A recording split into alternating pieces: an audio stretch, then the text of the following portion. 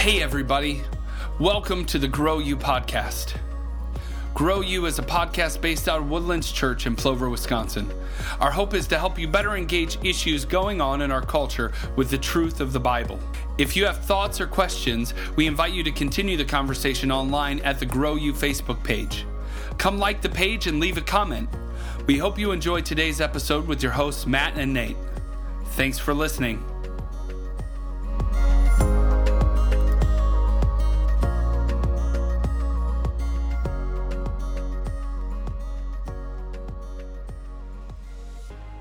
Welcome back to our next episode of the Grow You podcast. We're excited that you guys are joining us today. And this morning, or whenever you're listening to this, I suppose, we're going to be talking about race. And so we're excited to dive into that conversation and just see how the Bible speaks into it. And we have a guest here today, so we're excited about that too. We do have a guest. His name is Eric Horman. He is a beautiful, wonderful man. Eric, would you mind introing yourself a little bit rather than me ranting about you? You tell me about you, us. Yes. Hi, I'm Eric, and I'm on staff with Cru here in the central Wisconsin area. And Cru is just it's a Christian ministry in many facets around the world, but I specifically operate on the college campus, mentoring and discipling college students and sharing the gospel with them. Nice. That is beautiful. Yeah, today we're going to be talking about race. And in our previous episode, we talked about the art of conversation and how to approach conversations with grace and kindness in all facets. And that's really, today's topic is definitely a topic in which we want to do that. And as we were brainstorming prior to this episode, and believe us, we're not like super deep brainstormers. Eric will tell you, if you asked him off the record, he would tell you, Matt said officially, quote, "We don't really brainstorm." So, but with that said, in a little bit of brainstorming prior to this, Eric shared a lot of great wisdom in a very gracious way of just who God has made him to be and the unique place in which God has set him to discuss some of these issues. So without further ado, let's talk about race. So Eric, would you mind sharing a little bit of your heart behind why this conversation is important as a believer, and where any wisdom you could share with us? And we'll interject with questions and thoughts and whatever. So go ahead. Yeah, a lot of things that I'm passionate about stem from evangelism and sharing the gospel. And I think of, in the end of the Bible in Revelation, it talks about in eternity we'll see every tribe, tongue, and nation. And obviously, race isn't really included in that list, mostly because I don't know how much we want to get into this, but race dive in, baby. Let's do it. Race is a constructed social structure, really to create power dynamics. Mm-hmm. From what I've read, it stemmed from America and has bled into the rest of the world. Not that I don't think we should ignore race because it's a system created by man. Race exists, and it's something to acknowledge as part of something that needs to be healed by the gospel, like anything else. At least the dynamics of it. But I think of, when we think of race in America especially, a lot of people think of shame, turmoil, hardship, or just, I don't even know. People just don't know what to do, or they don't even recognize that it exists in a dynamic that's good or bad. But I think, as we were talking about earlier, I think one thing that I've really discovered, especially here in America, is this idea of American idealism versus actual history, actual facts. And I think especially when it comes to the race conversation, there's a huge importance in thinking that way and recognizing what's true versus what is ideal, maybe the idealistic heart behind an action or a thought or a word is sometimes to a lot of people more important than maybe the facts. I think of like a black speaker that I heard talked about. He was talking about the Colin Kaepernick flag kneeling. I don't know if we want to go there. Do it. But like he was talking about that, and I was kind of like, oh my gosh, he's going there. And but he talked about he didn't like pick a side, but he kind of talked about how like we'll talk about the flag, like it can't hit the ground, it can't be burned, it shouldn't be disrespected. But then he sees like the polarizing opposite dynamic of like his great uncle was like lynched and hung and burned and like cut down to the ground and left for dead, and so he's like how do you reconcile like a life treated that way versus like an object treated that way? Wow. And so like for him that was just kind of where he went with it, and it was just like whoa, yeah. Because I'm not black, I've never had to think about life that way, and why that dynamic might be difficult. But I think in an American idealism, we go like, oh, the flag is the ideal, it represents the ideal. Yeah. We should treat it with respect, which I don't disagree with. But I think to not recognize the dynamic on the other side of that, that like there's a people group that hasn't been treated with respect and dignity. And that's, I mean, that for some of the reason, I don't know if it's all, but for some of the reason that was what Colin Kaepernick was trying to at least lift up. Yeah. And so it was just like an awareness moment, and it was kind of like tough. Do you have another, I love that idea of thinking about history and what truly happened outside of what the motive was, because I mean, in our own lives, I'm sure we have all those things where we're like, oh, I want to do this kind thing or this good thing for whatever it is, your job, as a student, whatever it is, and then you go about and you end up hurting 10 people in the process because you just don't know how. Do you have any other examples from, since we're in America, American history that stick out to you that could be used to help filter that idea through? And maybe that's a good time to dive into the topic of microaggressions. If maybe that's too soon. Maybe we're diving into that too soon before we define terminology. I don't know, but sorry, answer Nate's question. I'm riffing because you said a lot of great things just then. I think of one of the first things that comes to mind. I don't know how like specific it is, but I think of like when Martin Luther King wrote the letters from a Birmingham jail, and he writes to like white church pastors like that essentially were kind of going like, oh, your cause is good, but we're not going to do anything about it. Yeah. And I think like for him, it was like don't you see oppression happening? Don't you see people like being treated a certain way? But to those pastors, they were like, oh, like they were thinking maybe long term, like if we step into this, like it's a mess. We could hurt like our influence in the culture, which isn't like a dumb thing to think. Like you do want to be mindful of longevity and like stake in a culture that you might have. Yeah. But also it was like for Martin Luther King, it was just a tough situation because he felt alone. That's something I think of, and like historically, we might, as Christians, we don't look back on we look back on civil rights going like, oh, of course we would have been for it. But like if you were to probably go back in time and have existed in that period, especially as a majority culture person, you might not have been for it because a lot of like white churches weren't for it. Yeah. And so that's an interesting dynamic to think of. At least when I think about it, I think like, of course I would have been for it. Of course like we would have wanted equal rights. Of course Christians were behind that, but like they kind of weren't. And like to be honest and say like they weren't for it, majority weren't for it, is hard to swallow sometimes, I think. Agreed, and that's I just based on a suggestion by a friend of mine. I read a book called The Christian Imagination by a guy named Willie Jennings, and he's a black theologian who wrote this book is kind of considered to be one of those like at least on the academic level, it's like the foremost text on like origins of race. Like the subtitle of the book is the theological origins of race, and it's a discussion on as a pastor, like I'm sitting there reading this, and it's a discussion on.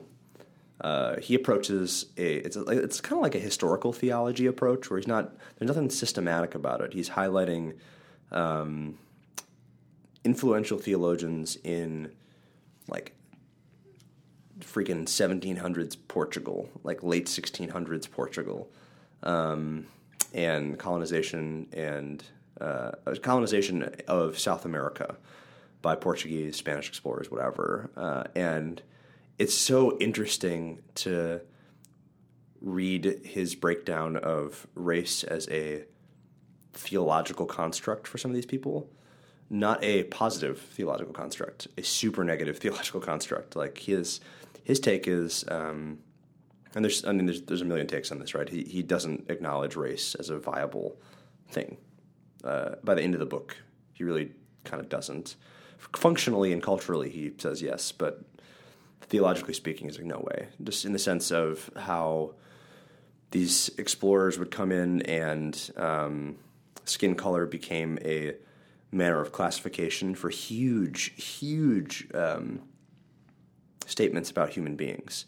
Like they would assess South Americans and Africans based on their skin color and say, like, well, this person, like, the darker they are, the less likely they are to be able to receive the gospel, because culturally what we've seen from as being white Europeans, what we see when we invade someone's actual, like, city and land and area of the world and educate them in white European culture, which is the right culture, that's ultimately, that's the subtext of what's being said here, they don't even like they start to classify these people as like less likely or more likely to receive the gospel based on skin color, genuinely. In right culture, in your air quotes. Yeah, like the right that's culture. air quotes. Yeah, the right culture, right? To them, and it sounds terrible to say this, but to them, like white culture was right culture, and they would like project this on people. And you know, as a Christian, there's that tension of like, of course. Worship of a pagan god other than Yahweh is not good. Mm-hmm. But then there's the reality of like you can't kill and rape people and then say like, oh, convert to Christianity because it's better for you. Like that's clearly not a theologically founded thing. That's a mankind founded thing. And seeing historically some of that tracing has like that hit me really, really hard. Knowing that like when you get to the civil rights movement in the United States in the 60s, and it's like, and before that too, but really heating up in the 60s, like you see this, like what you said, Eric, that strange reality that like white church leaders, white evangelical leaders then ignore it. In the reality of like, yeah, I don't want to like dip my toes in the water, but like, can you imagine if somebody said that about abortion? Like, I don't want to dip my toes in the water of abortion. What? Like, wow, we should have those conversations, and that's a giant ethical crisis. But the racial injustice in America, at least, is a giant ethical crisis, and it's influenced by years and years of colonial attitudes, theologically speaking, too. It just, that wrecks me. That's so nuts. I think you had a question too, Nate. Sorry. Or did you not have a question? Not so much. Oh, okay. No. Nice. I do have one, but it's not related to what you're talking about right now. But we can That's go good. into it. Sorry. Eric said a lot of great things, so it came to my mind. Like when I was listening to you, one of the questions that came to my mind that I think a lot of people, when this conversation comes up, kind of walk through is you gave the example of the pastor who's speaking, and he kind of referenced his great grandfather, his ancestor, who had very physically experienced oppression and abuse because of his race. And I think a lot of the conversation that comes up now and people, in just some people that I know, is, well, that stuff is stuff that happened generations ago. I've never done that to somebody. So how would you guys speak into that idea? You mean like the sentiment like that happened to my great-grandfather, not to me, Yeah. and that I didn't do that. Like maybe my great-grandfather did, but I didn't do that sentiment. Yeah. Right. Yeah. Yeah, I think like when I think about that question, there's like a quippy saying that I think I usually try to say that is like, we aren't the problem, but we inherited a problem, and like to think that that's not a part of our reality is probably wrong of us to think. Like even like we like to think every generation is a little bit better than the previous. Like just in general, we like to think that our generation is better than the one that's come before us. Yeah. And that's the hope of every parent that has kids. They hope their kids are better versions of themselves. But I think there's still roots of the good and the bad from what's come before us. And to think otherwise is probably foolish. So like your great, maybe it's your great grandparents, but they grew up in a world where like black people and white people couldn't get married. It was like illegal, and they grew up in a world where like black people were thought of as less than, and to think that idea hasn't seeped into like how you think is just I hate to say ignorant, because it's we like to think of that super negatively, like, whoa, that's like the extreme. But it is like to think that you're completely separate from that mindset is wrong, and you are not that mindset. Just like you aren't the problem, like you aren't going out and killing people. You're not actively hating people. But there's like roots of that might be kind of passively in your mind. Like we talk about when I've had this conversation with like other crew staff and things like that, we talk about like explicit bias, which is like outwardly excluding people or saying things about people.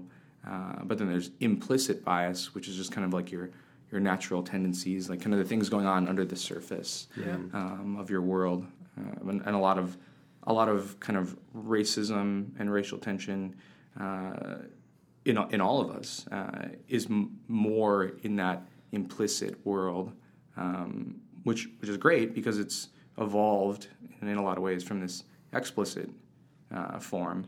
But to think that there's nothing implicitly going on, we're probably mistaken in that sense. Yeah. That's a really great description, because I know that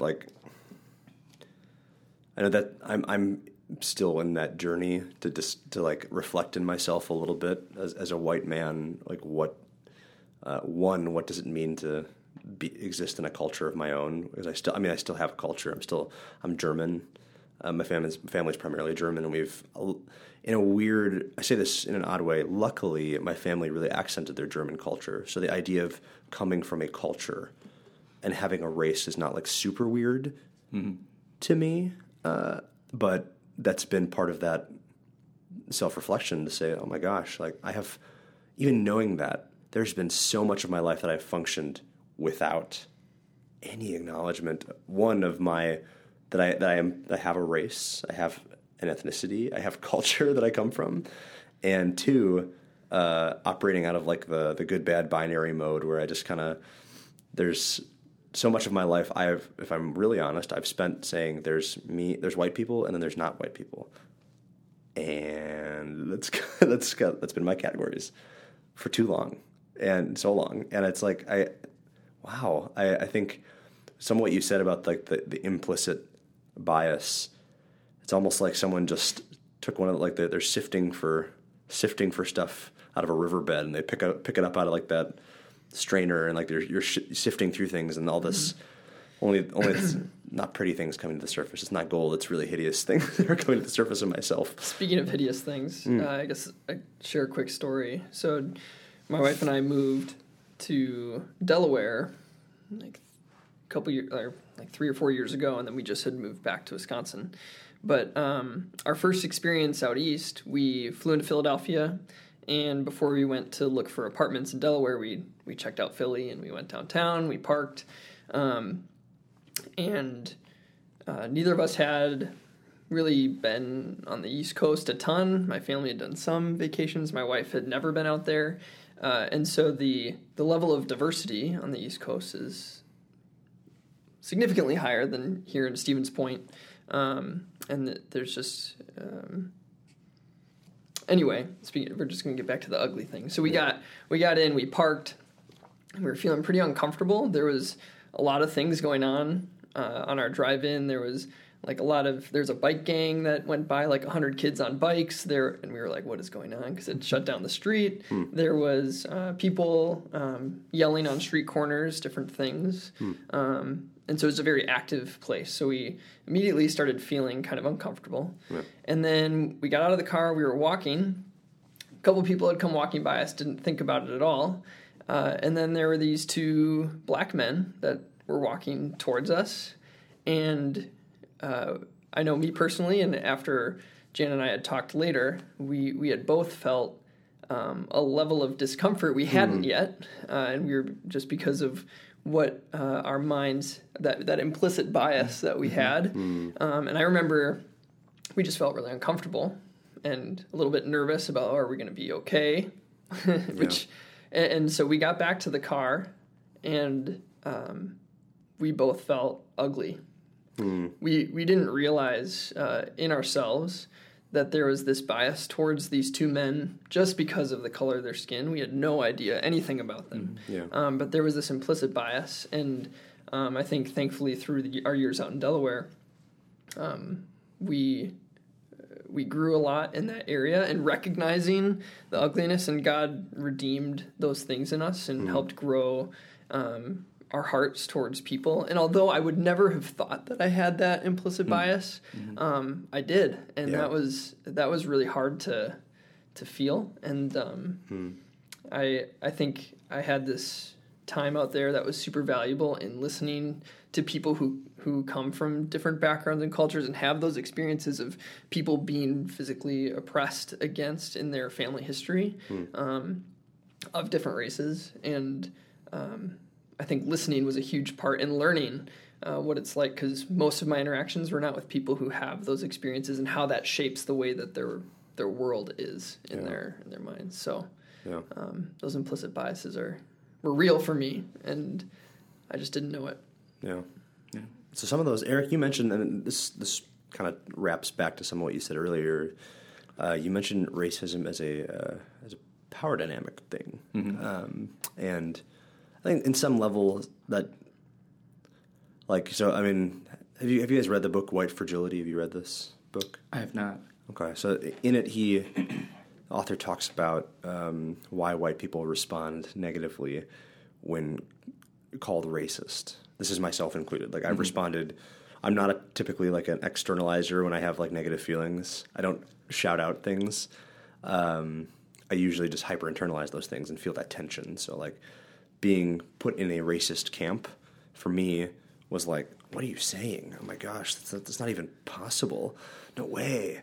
But coming back to it, that's what the book's about. But why white people feel initially, why they feel really, really insulted when you're referred to racist. But in it, he talks about racism in a very different way than what I had grown up hearing. Again, the good bad binary thing means that white people on average, implicitly, without knowing that they do this, knowing that I do this, operate in discussions on race in a just 2-option mode: white, non-white, good, bad, moral, immoral. So racism becomes this thing where I'm I'm not immoral. I'm a very moral person. How dare you say that to me? So when you mentioned power dynamics, I think that kind of segues a little bit into the idea of unpack that a little bit more for us. What do you mean by power dynamics? And the racism isn't me just doing perhaps little moral or immoral actions. What do you mean by that? Yeah, I mean, I think one of the first things that comes to mind is back in, I'm not good with time, dates in history, but sometime in early American history. Before today. Before today. Nice. When there was a lot of like kind of warring going on between like Irish, Italian, and like other like ethnic groups in America, they kind of created this in order to unite that and kind of stop that, which was a great idea. They kind of started to create this dynamic of white. And so that like, oh, we're all under the same banner. And so like, why would we fight each other? But then that, in that system created a sense of like, well, but like, where do we direct that like aggression and anger? So it created this interesting power dynamic of like white, kind of the white culture became good in a effort of togetherness, but then like kind of whoever was outside of that became bad, and that's where a lot of the things kind of went to. And so it's interesting because I was reading this book, and they were talking about how like the Japanese tried to become a part of the white grouping, because like white, like when you think about it, like a lot of Irish people look very different from German people. Yep. Totally. Like if you really think about it, you can usually tell people. But like a lot of America now has blended so much that like most people aren't just German or just Irish. Yep. But if they were, you would see like a big difference in between the two for the most part. Not to generalize or say everything's 100%, but no, totally. and so it's interesting that like, but we tend to categorize them in the same grouping. And so it was interesting. I was like, oh, that's so fascinating that like maybe Asian people could have been white. Yeah. That's so interesting. But like it got like denied or whatever. I don't. It seems like the way I was reading about it, it seemed like it was like a court case. But I was like, totally. That seems weird. I think I remember reading something about that too. It could have been a court case. It makes it even weirder. So strange. Well, that's like, and that goes. And I hate even saying this out loud, but like, I mean, it's in that book, Christian Imagination. They like, so this is as recent as the 1800s that there are English, as in England, theologians like saying that Japanese people are as close to white without being white, and they're a very intelligent culture, very witty. This English theologian is assessing their intelligence level based on like a skin color. It's insane. Like it's so explicitly insane where I'm like, this guy's a freaking pastor. This guy's a theologian. Like, what are you saying? Like horrible. Anyway, sorry to address, that was just another side tangent of what you were saying. So anyway. Yeah, I think that like has been interesting as I've thought about it, that kind of initial dynamic. But I think like, especially with the power dynamics, I think, especially for me as someone who kind of oddly identifies as white and not white, I think there are moments in that power dynamic where I feel the tension of like, oh, like isn't that how it always is? Or I've even noticed that like in my own life, like just with power in general, like not having to do with race necessarily, but like if I'm the person with the power, and as I start to lose that power, there's a part of me that like rejects even that action happening, and then rejects that there's even power to be taken. Wow. As it's like slipping from my grasp, and I think that's like, you know, like when we think as Christians about like surrender, like that's not for most Christians, it's not like okay, cool. Like when we like slowly surrender our lives to God, maybe after we become a Christian, that initial moment is like a bright light, obvious, like, oh my gosh, what am I doing? I need to surrender my life to Christ. But as we walk the Christian life, it's a continual process of like as we tighten our grasp on our own lives for control, we have to be reminded, sometimes moment by moment, to relinquish that. And I think most Christians would recognize that to be true.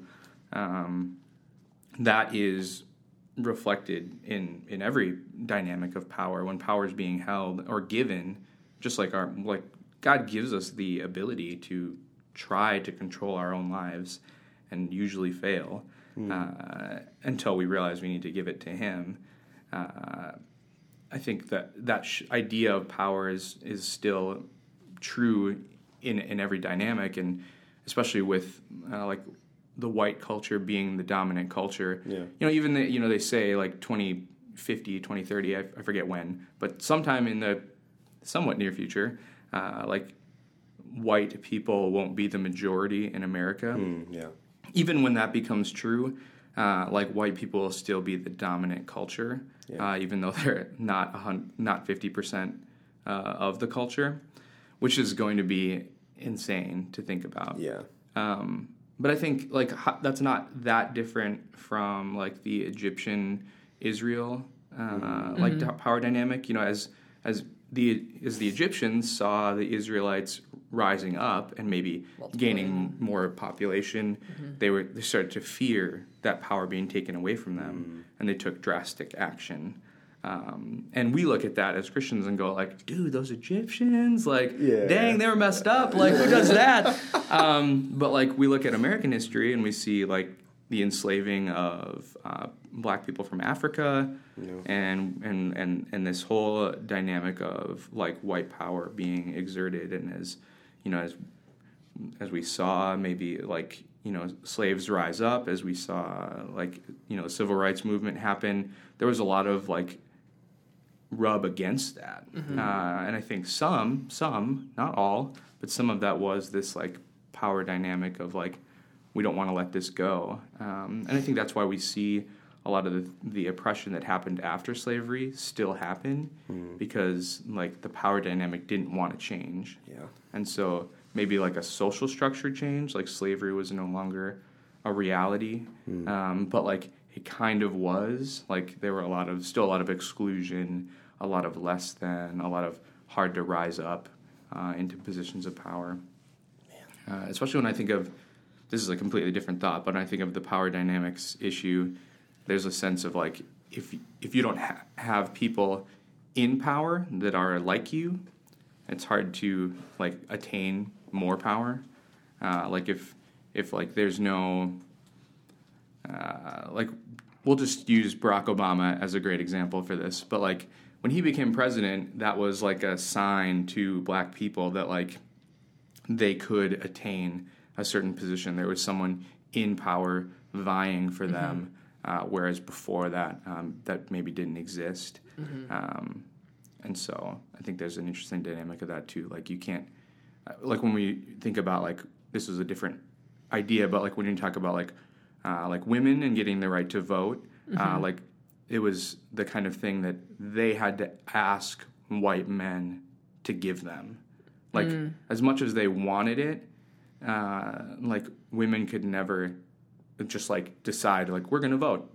They had to be granted that permission by white men because they held the power. And so I think that's kind of part of the power dynamic. I think I love the example that you brought up of the reality of Egypt and the people being enslaved there, because what a huge warning almost to us in today in America if that trend continues to happen, and if people in power and not in power, just us in our daily lives, are starting to face that wrestling of, are we feeling threatened?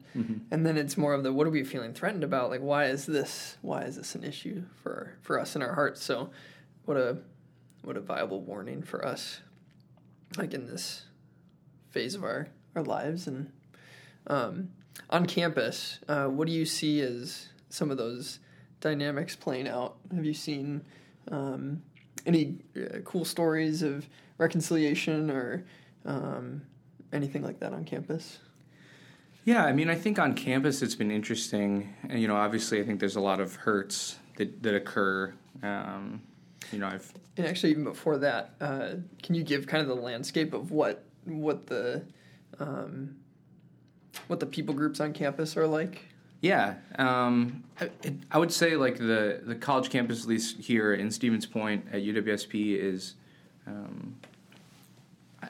I think like sometimes I want to say, it's like way more diverse than Stevens Point.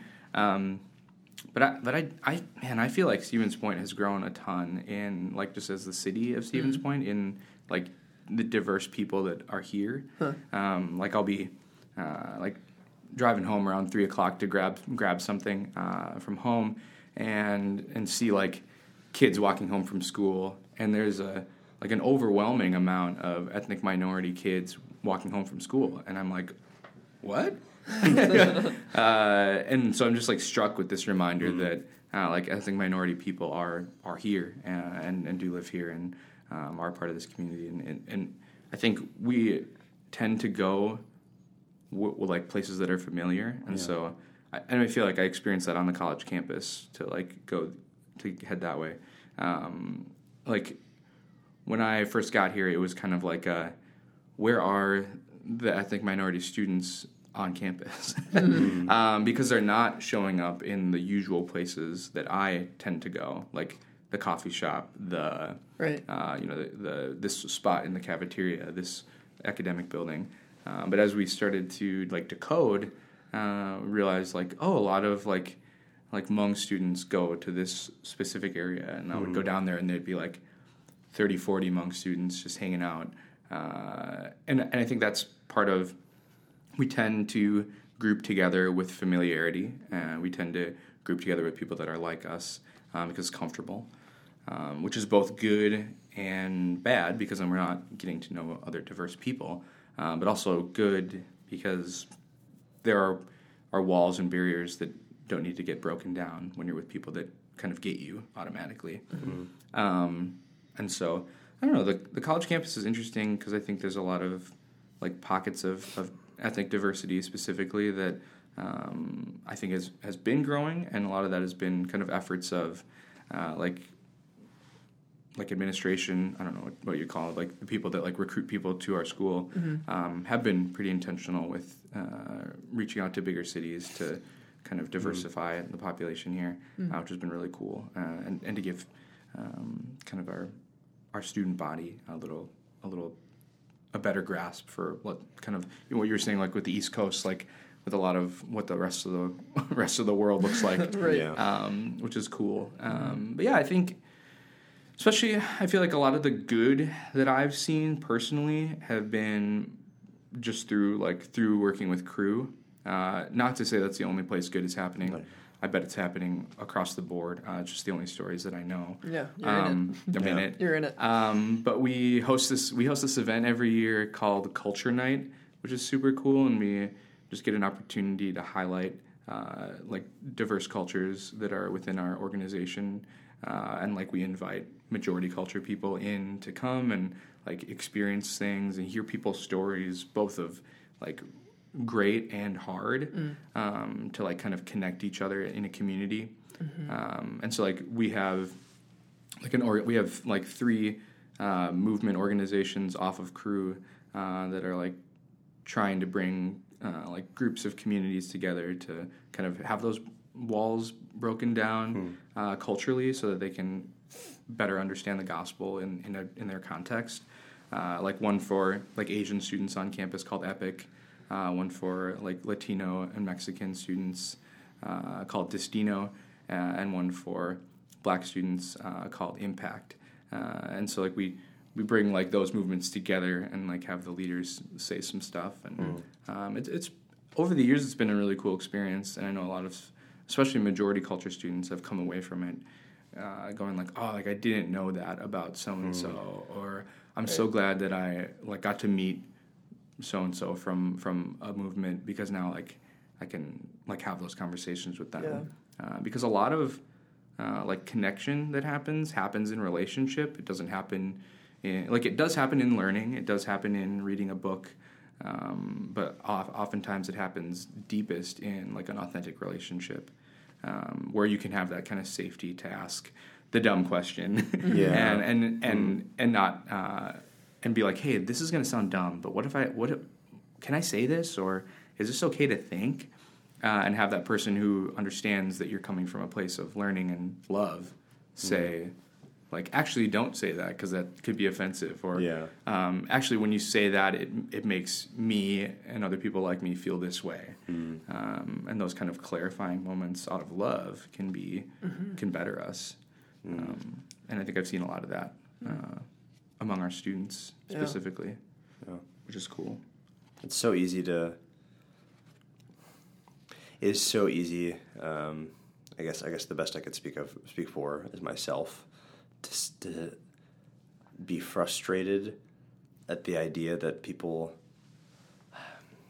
like in a postmodern world where individuals become their own authority, and like the upside of that, like we talked about this I think in a previous episode too, is the idea that like the upside is that individuals in our society who have previously not have the ability to speak up and say like that actually offends me, and people care enough to be offended that they are offended somehow. Like I'm making a weird face at that idea from a Christian standpoint, and the idea that like if you have offended somebody, the notion that Christ speaks of is repentance toward that person.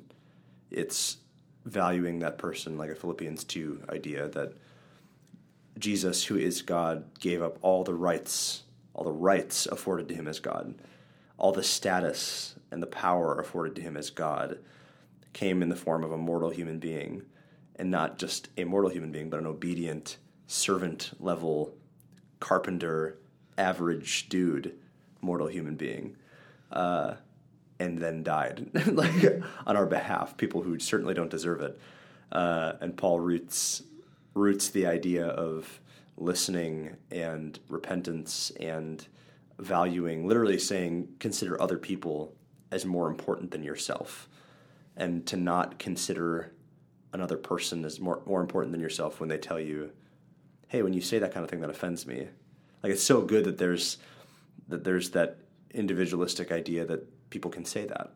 But it's also really hard for people to say that because of the knowledge that people aren't going to respond like Jesus tells us to respond. And that's just such a, if you're listening to this and you think to yourself, I'm offended that someone else is offended. Can't I just live in a culture and like not be worried about offending people? Well, unfortunately, like if you're unmarried, someday you're going to get married and you're going to offend your husband or wife. Someday you're going to be working someplace and you're accidentally going to offend somebody. That isn't just a racial issue. Offending people is not just a racial issue, but it will inevitably happen in a racial sense. And it's just important to be able to stop. And like we said in the last episode about conversation, stop and start with listening.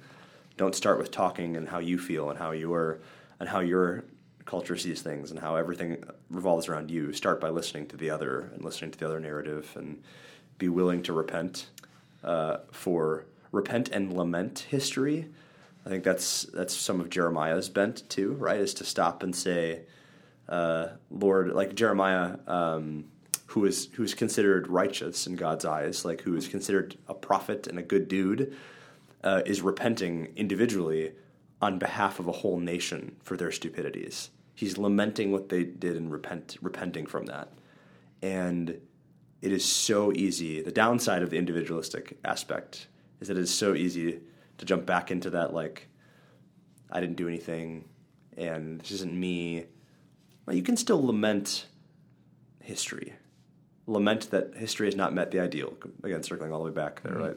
Lament the idea that history has not met the ideal, and repent for the little things and the little ways that you enact that every single day unknowingly. And now that you know, act differently, right? So we are getting close to the end of our time here. Any last comments, Eric, you'd like to add? Nate, you'd like to add anything there? I just threw the last comment thing at you. Short notice. No. Nice. Well, thank you for a fruitful discussion in a grace-filled way. That's very helpful. Yeah. Wherever you're sitting in this journey of racial understanding and listening and being willing to hear in this conversation, not just talk. Wherever you are in this, we can all acknowledge that racial tensions exist in America. Yeah. This is important to talk about, and it is helpful to address from a Christian standpoint. So. And I think too, conversations like we're having now, this is that's exactly what it is. We're just having a conversation. This is not something that's scripted. And so I think if there are things that strike you wrong, that's okay, because that's the opportunity to engage in thinking about this differently or more deeply, and seeking in. Maybe, who knows? I don't even remember what we said 10 minutes ago. So there's a chance we said something that might not be completely right. And so we're just having a conversation. We invite you guys to join in on conversations and thinking about this stuff, and how can we walk with integrity, and how can we walk with humility with a lot of different topics. So, we're not the impetus of perfection when it comes to talking about this stuff or thinking about this stuff, but we just really want to have the conversation. So that's kind of why we're here. Yep. Hey, no, Joe.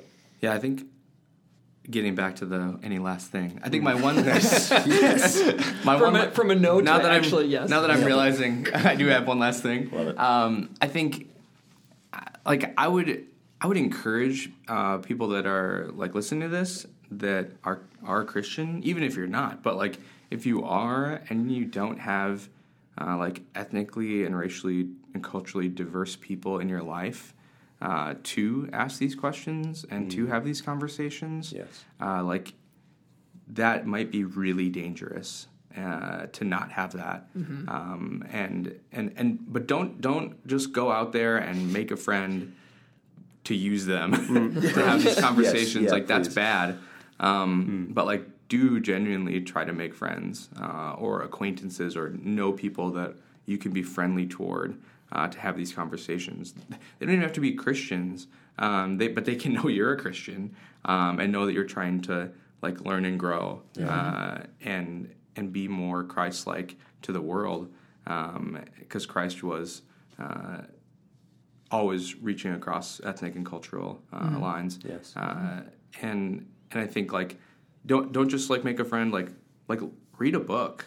As simple as that sounds, there's tons of books out there that talk about race, ethnicity, and culture, and do that. Learn a little bit about history and people, so that when you go in your friendship relationship that you've made, you can ask real questions, and to think that you just have to idly sit by and let the world pass by isn't what Christ is calling us to in general.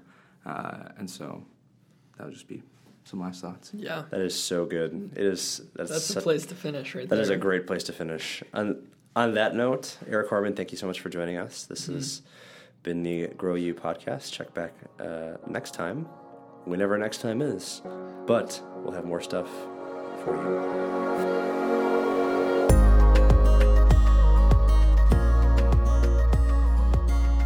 Thanks for listening to the Grow You podcast. If you have thoughts or questions, we invite you to continue the conversation online at the Grow You Facebook page.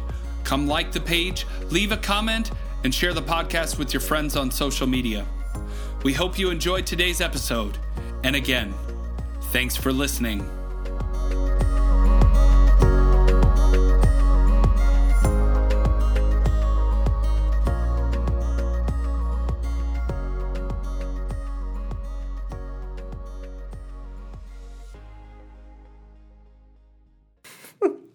I'm bad at finishing. Boom, boom, ba-dum, boom, boom, boom, boom. Yes. This has been a presentation of... Perfect ending. I love it. Thanks for joining us. Have a great day. Bye-bye.